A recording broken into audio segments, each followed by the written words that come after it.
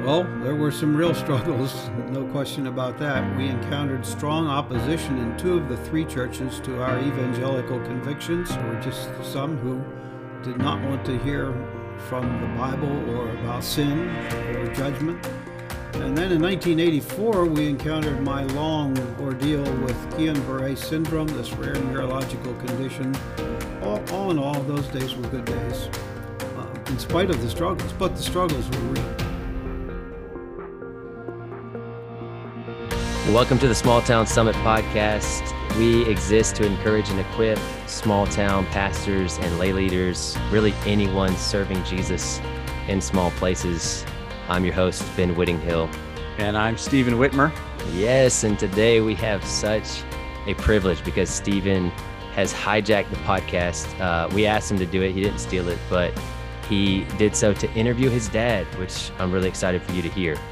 This was fun, Ben. Thanks for allowing me to do this. And I hope it'll be helpful for those who are listening in. It was good for me to sit down with my dad and ask him some questions and maybe hear some things that I hadn't heard or hadn't heard in quite the same way before.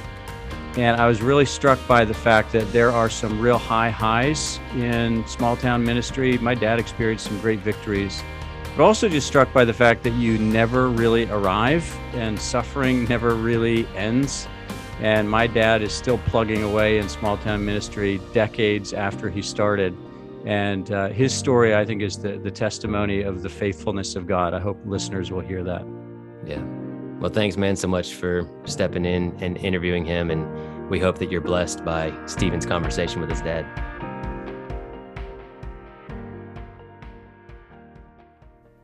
I'm thankful to Ben Whittinghill for allowing me to get behind the microphone to do this interview. I just love listening to Ben interview folks for this podcast.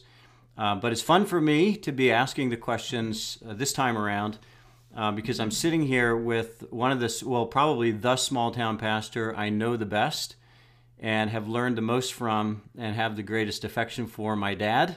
And it's really fun to be able to just ask him some questions. And I think it'll be really helpful and beneficial for folks who are listening. So, Dad, I'd love for you to start just by telling us a little bit about yourself. Maybe just give a quick overview of where you're from, where you live now, family members, pastoral, parachurch ministry over the past 4 decades, including what you're doing now. And then we'll come back and fill in the pieces as we go through the rest of the interview. But for now, maybe just give us a brief overview. Well, Stephen, it's good to do this with you. I welcome the opportunity. I was born in 1951 in Lancaster, Pennsylvania, grew up in southeastern Pennsylvania. In 1969, I began attending what is today Eastern Mennonite University. I did not graduate from that school, but I attended there in Harrisonburg, Virginia. It was our denominational school at the time. My church background is Mennonite. And then your mother, Mary, and I were married in 1973. So we have 3 grown sons, you and your twin brother Andrew, and then our younger son, Timothy. We've been blessed, greatly blessed with 9 wonderful grandchildren. In 1975, God, in sort of a miraculous way, opened a wonderful opportunity for us to serve 3 small rural churches in north central Maine. So I was a small town pastor for most of the next 30 years, riding a circuit between 3 and then later 2 of those congregations for the majority of that time. In 1991, I founded the A2A Institute, a Christian apologetics ministry that reaches Maine, New England, and beyond. And so we're now in our 31st year with A2A, based in this little Northwoods village that's situated by the shores of Lake Hebron. We're just about 15 miles south of the larger, more noted Moosehead Lake, right in the center of the state of Maine. I always feel like when we come back home, and we are home in Monson recording this interview, it is a sense of coming home, and it's just a fresh realization of how small and how remote this place is. And so I would say you are through and through a small town pastor. I'd love to go back to, you said you came from Lancaster County, Pennsylvania.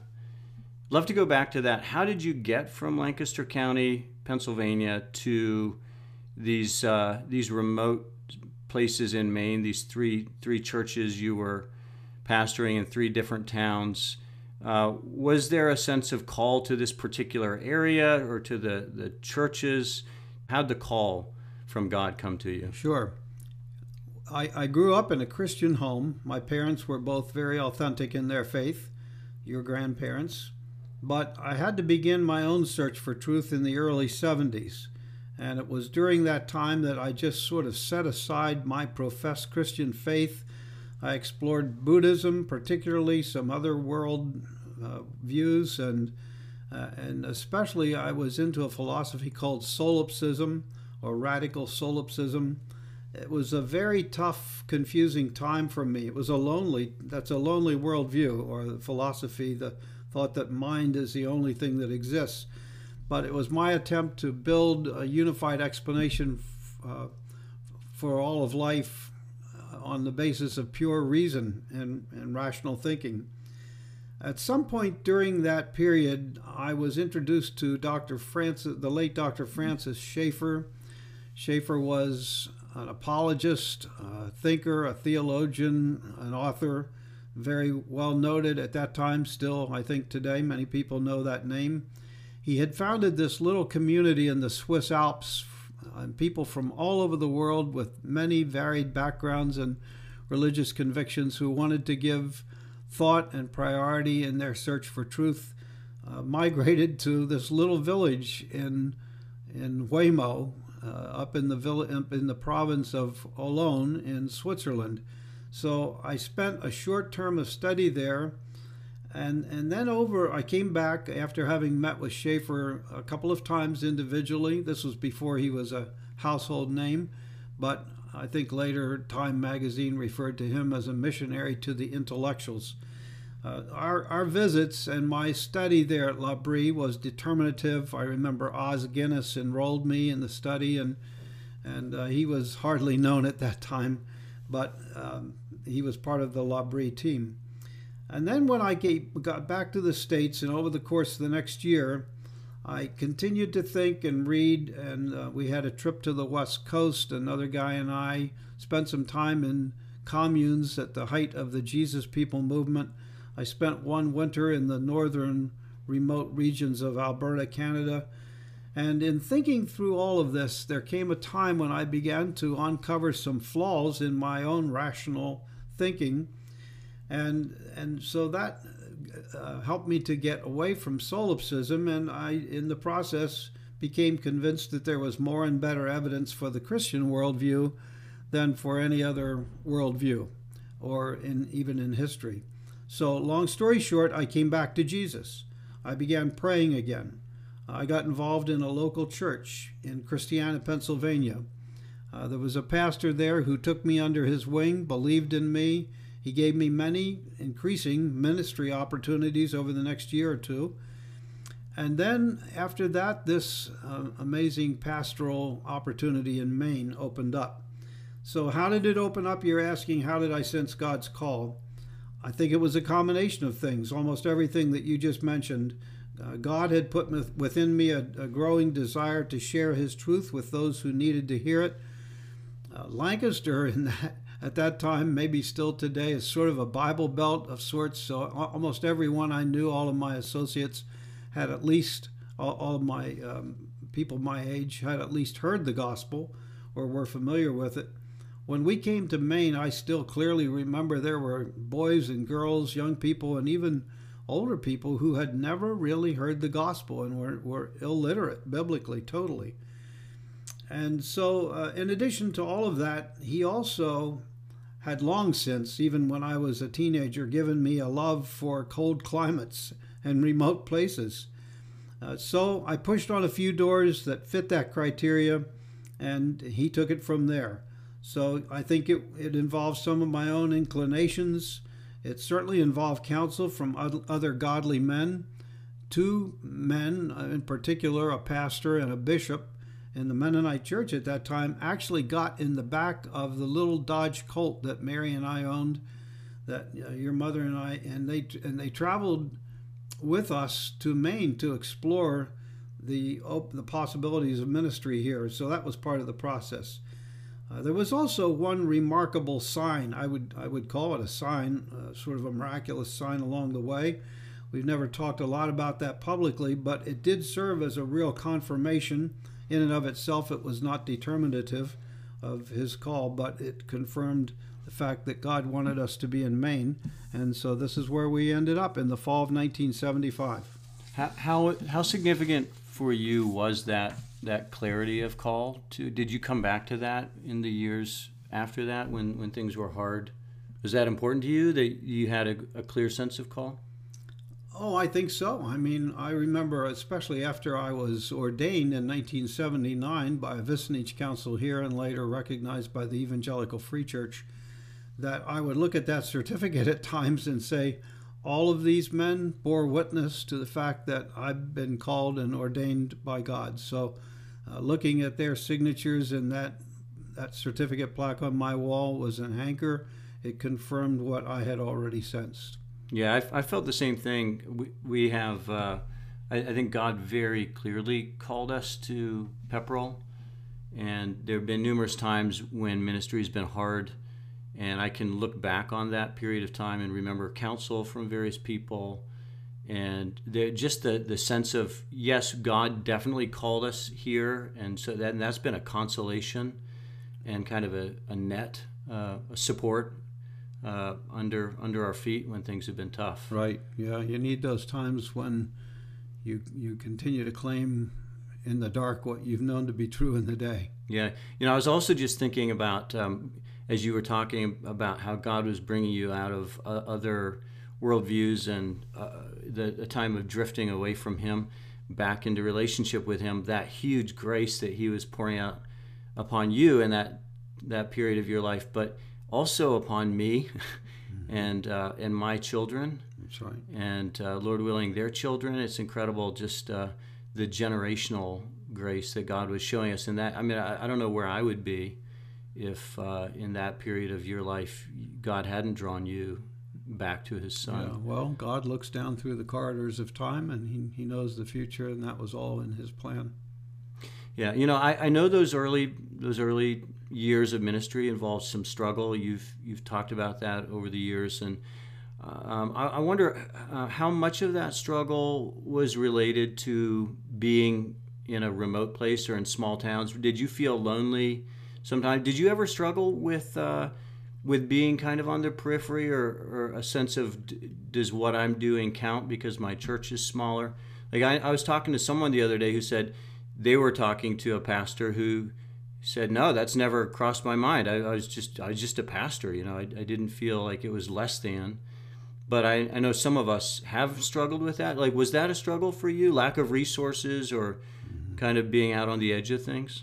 Well, there were some real struggles, no question about that. We encountered strong opposition in 2 of the 3 churches to our evangelical convictions and teaching. That was a huge thing. It really sort of erupted after we arrived. There were just some who did not want to hear from the Bible or about born-again theology and sin or judgment. That was not part of the message preceding our time here, and they opposed that. And then in 1984, we encountered my long ordeal with Guillain-Barré syndrome, this rare neurological condition. It's an autoimmunological condition that afflicts about 1 in 100,000 people. It ended up with me in the hospital 8 months, in intensive care for 5 months, and still in a wheelchair to this day. So that was all part of that. That's the story in those early years, beginning in 1984. Again, in the early years, money was tight. My initial salary, believe it or not, was less than $5,000 a year. That Wow. was it. They provided us with a parsonage, and I think they gave us some benefits or helped us with utilities, but in terms of salary, it was about $4,500 a year. That was in 1975, so it went a little further then than now, but it wasn't much. We missed being closer to some cultural influences. We used to joke about yogurt being the only living active culture anywhere within 100 miles of Monson. But actually, we loved the remoteness and the smallness. That was, for me, that was part of what attracted us here. And I think back on it as a whole as good days. At times, I had wished for a mentor. I wished that there was some older, godly man who would pray with me and for me. That never really happened. There were one or two that came alongside for a while. But I found other older guys that were in our pastor's fellowship that I looked up to and still remember. So all in all, those days were good days, in spite of the struggles. But the struggles were real. It doesn't seem, though, as though you felt kind of a sense of jealousy or envy toward pastors who were in the bigger cities or more connected with each other. I felt sorry for them. Really? Yeah. I was where I wanted to be. Yeah, okay, that's great. I was hoping God didn't change and call me at some point to an urban ministry. Okay, I love that. One of the other things that's really interested me is to think through the path that my two brothers and I have taken. So we all grew up in Monson, population 700 or so. All of us went off to college. Some of us lived in cities. My brother Andrew still lives in a city, Harrisonburg, Virginia. Tim, my younger brother, lives in an even more remote section of Maine, up north on the Maine-Canada border. So he's in a very small town. I'm in a small town. So that means two of the three of us are living in small towns. Both Andrew and I have really become interested in thinking and writing about small towns. I wrote a book on small town ministry. Andrew is an academic historian. He's written an academic history of our hometown, Monson, that's going to be published in 2022 by an academic press. And it's just been very interesting to me to think, okay, there were seeds planted in us by growing up in Monson, in your home, Mom's home, and those seeds, I think, have kind of been blooming, especially over the past several years. What were the challenges of parenting kids in a small town? Were there things that you were like self-consciously doing to help us to appreciate our place or to grow in a sense of the significance of a place like Monson? Yeah. Well, in a larger sense, God was just gracious to us with you and your brothers. Because of Guillain-Barré, I couldn't go out and throw Frisbee with you guys or hike mountains with you. But you've all grown up to love and serve Jesus, so we're very blessed in that respect. But there were limitations, no question. We often were concerned that there was no vibrant youth fellowship. There were 4 or 5 other teenagers when you were growing up in our little church, so you didn't have some of those resources and things happening and influences. But on the other hand, there were no negative big city influences or crime or drugs. You and Andrew, as twin brothers, had each other, so I think you leaned on each other and a few other good, wholesome friends. Some were not Christians, but they were good, wholesome kids. And then you had your Bible club, and that was a big plus and a comfort to us because you had 20, 25 kids or so that were pretty much on fire for their faith and met at the public school. Tim, our younger son, probably your brother, had a greater challenge, no doubt. But by that time, he and I had developed a sort of unique bond, I think maybe due to my GBS limitations. Your mother and I, our faith was genuine. I can say that. I know that you would agree with that. Our private spiritual commitment to Jesus was authentic, not just a show. And I think that makes a huge difference. Kids can smell someone being disingenuous. Disingenuous, yeah. Thanks for that. But I enjoyed my work. For many of your growing up years, our tensions were with those who opposed the gospel rather than being the result of internal church relations. We had some of that in later years, but I think during the time that you were home, I had a good relationship, and there were good friendships among our church leaders, and it was a positive experience. So maybe that translated to you. I was enjoying my work, and probably that filtered down to your feelings about ministry. I wouldn't doubt. Yeah, I've actually thought about this a decent amount. What were the things that you and Mom did that helped us, even maybe things you didn't say in particular, but things that you were modeling for us. And I think one of those things was you two always seemed to have a desire to include folks who were more on the periphery, or maybe who were struggling. So we grew up on Monday. I think it was Monday evenings. Was it? We had a guy named Phil Flint to our house for supper on Monday evenings, and he was a bachelor and had some struggles in life, and was definitely not a mover or a shaker. And you weren't having him over to our house so that he could pay you back or do something for you. And I just always remember Thanksgiving dinners. In my later teens or after I would be coming home from college, you guys just tended to collect folks who didn't have somewhere else to go. And that really modeled significantly for us what it means to care about folks who aren't influential or who aren't going to pay you back in some way. You're not doing it for that reason. You're doing it because you want to love them. And I really think helped me. That formed me.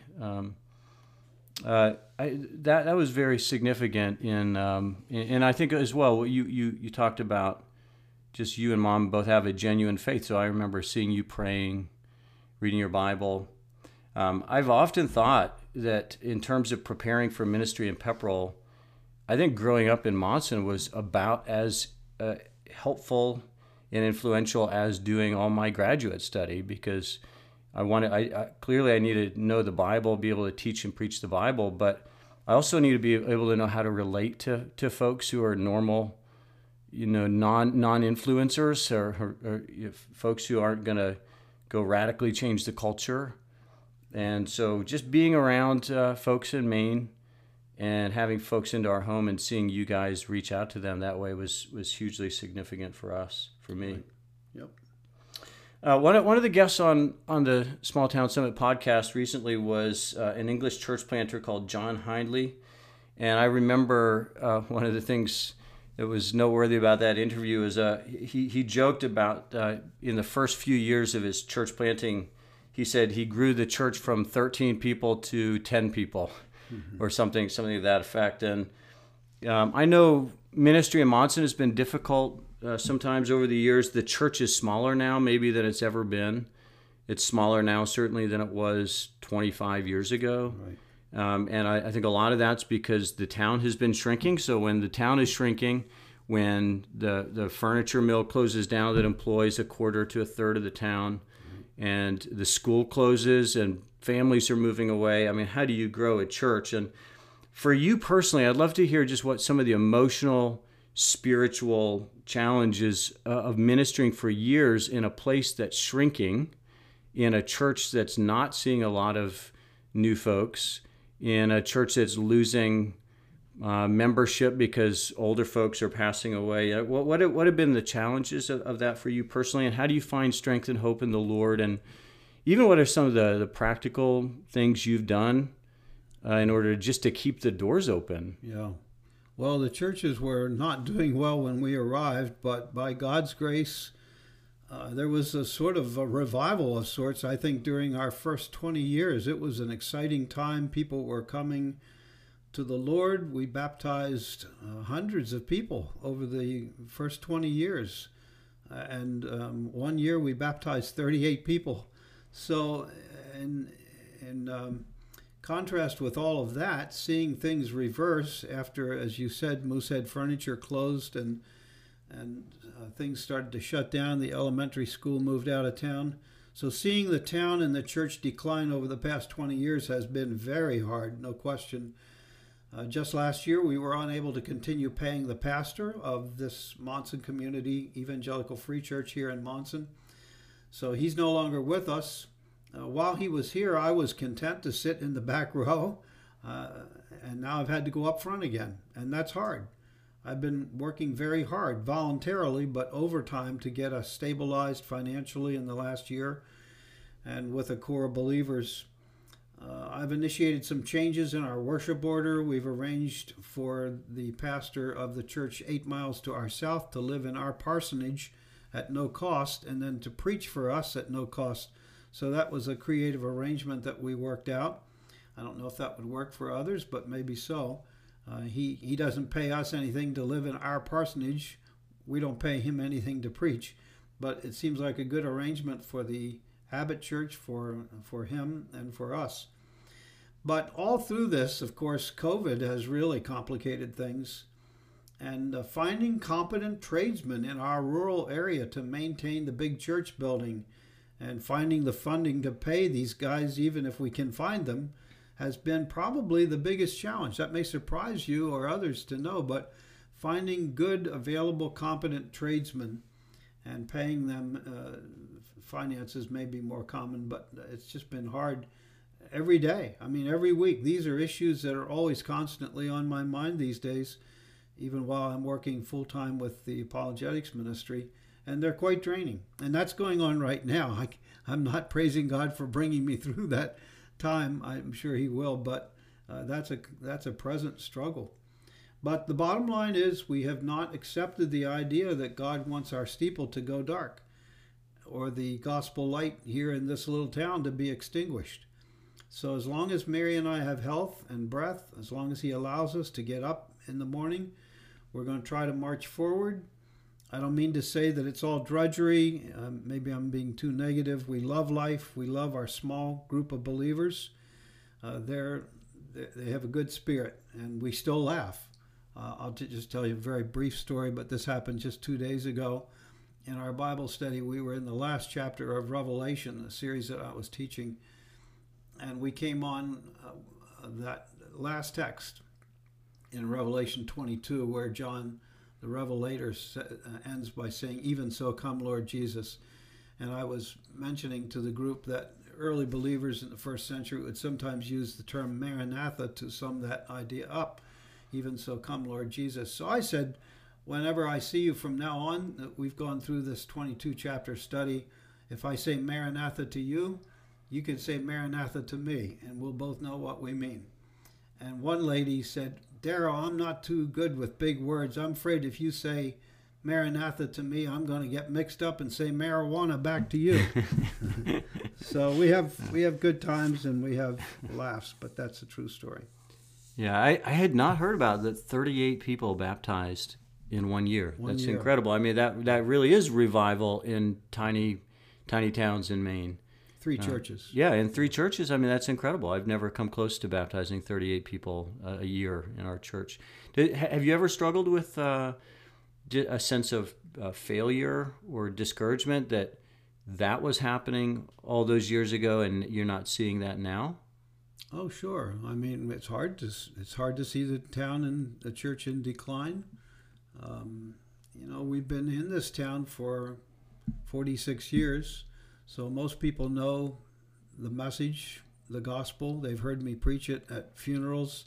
Even if they don't come to church, they've walked into the church for a funeral and heard the gospel and pretty much staked their position. But we still try to be creative in reaching out. I've written an open letter to the whole town that we put in every single mailbox a year ago. And so people we still find ways to communicate the gospel.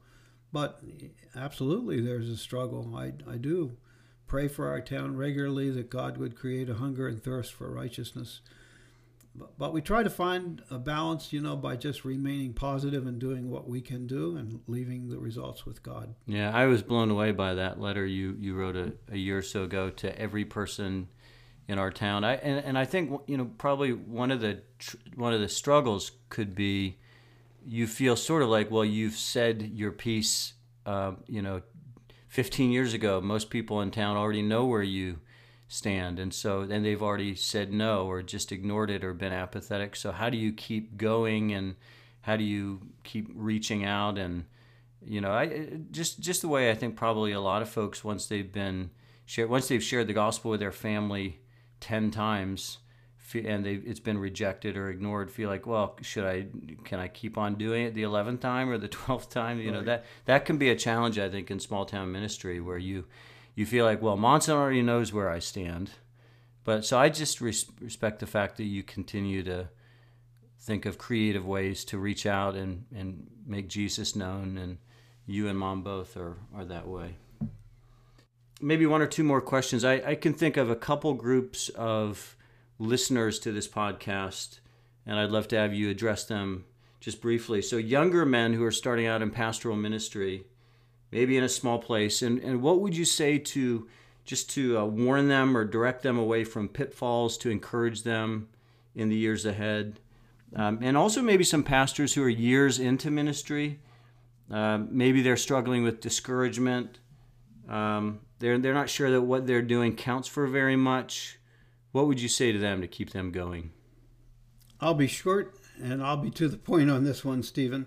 God blessed me with an amazing wife who has been 1,000% behind me, very steady, very positive in her support of me, both in the demands of pastoral ministry during those years and also with my physical disability. She's just been there.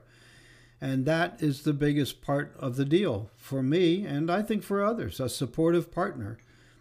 So perhaps I ought to be making this point to the wives of the men in the two groups you just cited, or maybe you and Emma should interview your mother. But when a husband and a wife are in sync with each other, you've got a team that can weather a lot of tough storms. And where that's not the case, I would think that it's probably almost impossible. There are other factors, but I'll just mention that for now because that's the key. Yeah, I can testify that just from watching you two up close, that for years and years, Mom has been an incredible support and right there with you. And people love her, and she has a deep ministry to people in our town. One other question, then we'll do just a kind of a final, anything you would want to share with folks. But I want to think about just bivocational ministry as well, because I know a number of our listeners are bivocational. For years, you pastored 3 churches in a parish, and that was able to support you full-time. And then 2 of those churches grew, called their own full-time pastors. And so you were part-time with the church in Monson. They couldn't provide a full-time salary. And it was at that time that you went part-time with Areopagus to America, the apologetics ministry that you lead. And then I know over time, A2A came to a place where they could support you full-time. And so the Monson Church hired a part-time pastor. So for you, you've been bivocational for, I think, about 25 years or so, or you were. Were there advantages to that? I know, bivocational ministry, sometimes bivocational pastors will be a pastor part-time in ministry, and then maybe they'll be driving a school bus or working carpentry. You weren't doing that. You were in ministry in both of your vocations. But was there an advantage to that for you? Yeah. Well, there were about 10 years in there, from 1991 to maybe 2001, 2002, on through to 2004, when the young fellow who took the reins from me in the Monson Church was fully established and installed as full-time pastor. And I was working both ministries, and it was a blur. I frankly don't remember many of the details. Those were busy years. You and your brothers were both in high school. We were seemed endlessly doing FAFSA forms at that point. A2A couldn't pay our salary early on, so the finances were tight. I was dealing with paralysis. And as always, when you're divided between whether it's 2 ministries or another kind of vocation, in addition to ministry, it divides your creative thinking because you're trying to think ahead to the next day and what comes next. So, to be honest, I actually don't recall a lot of advantages of being bivocational. I'm not sure there are many benefits. I suppose that depending on what the other job involves, it might provide an opportunity to get out of the church and mix with those who don't know Christ. I think that would be a good thing because we're often secluded in our ecclesiastical conclaves and don't mix with others who don't share our beliefs. So that might be an advantage. It possibly would provide some advantageous ground for exhorting the church to be selfless in stewardship, like Paul, who, when he was a tent maker, he was basically saying no one can say that I've got a selfish interest in talking about money and giving because it's not for my benefit. And I think you could do that maybe better as a bivocational minister. But other than that, I just don't know that there are a lot of advantages. But we have to do what we have to do, right? And God meets us there, and he provides a way, and that's the way it worked for us. Those days eventually passed. He's the same God now as then, so I'm confident that it can work for others and any who are listening to this podcast. Yeah, I actually see, I wonder if I might see some more advantages to it than you do, even, because I feel like part of your ministry in A2A, as it's a national ministry, but it's really more regional. I think it's more focused on New England.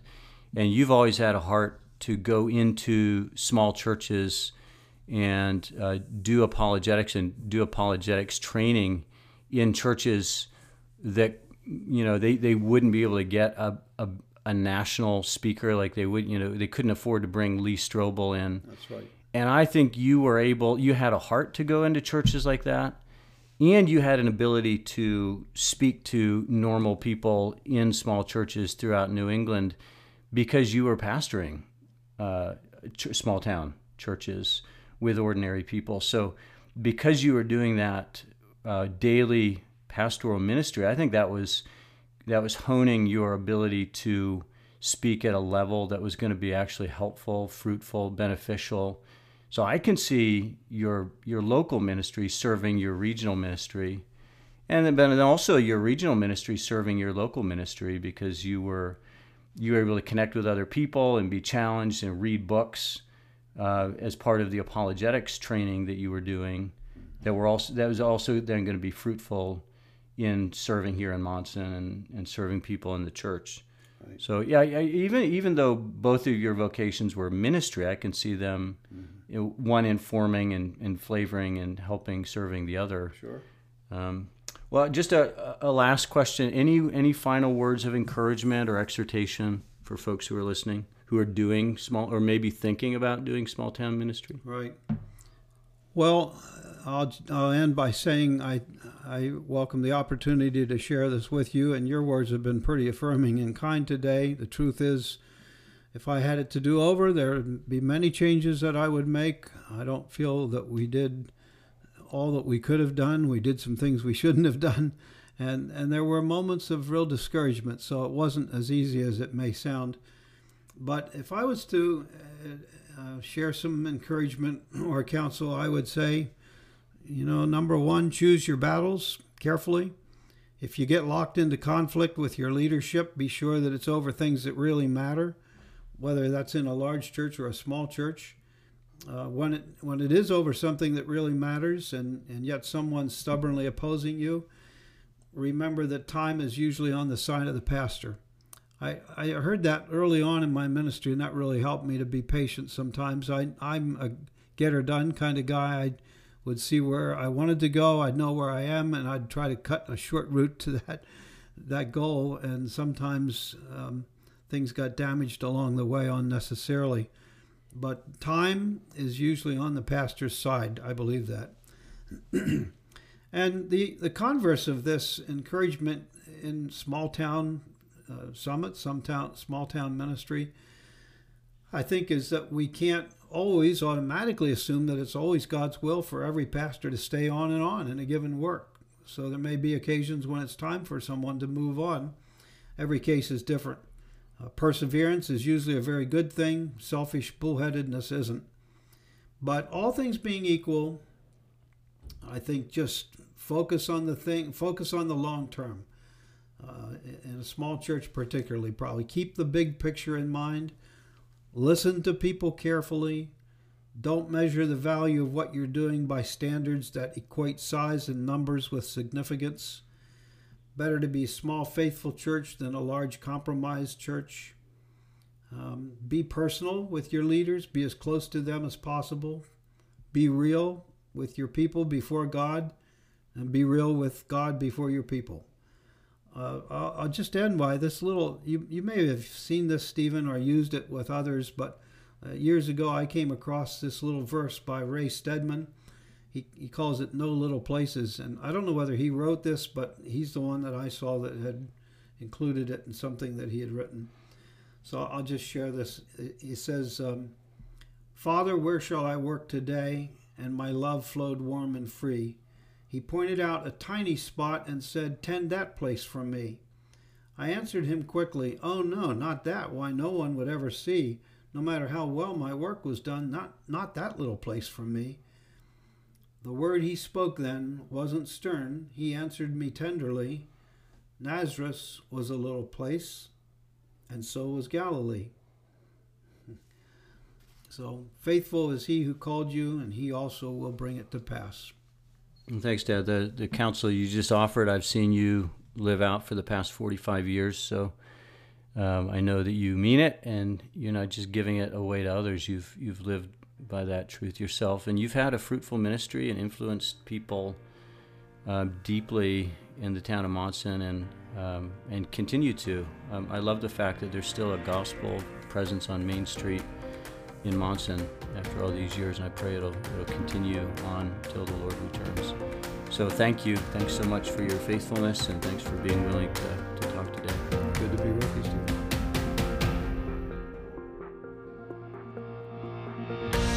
It is always moving to me to see God's faithfulness from one generation to another, and I'd like to thank Mr. Daryl Whitmer for his faithfulness, and as Stephen was marveling at the grace of God at work in his dad and seeing the benefit that he got from that downstream, I couldn't help but think about the benefit that we all experience from that too, even just through Stephen's friendship and ministry and his impact through small town summits. So let's rejoice afresh in the faithfulness of God and see the importance of all these little moments of faithfulness, all these little moments of God extending his grace and his kindness to us.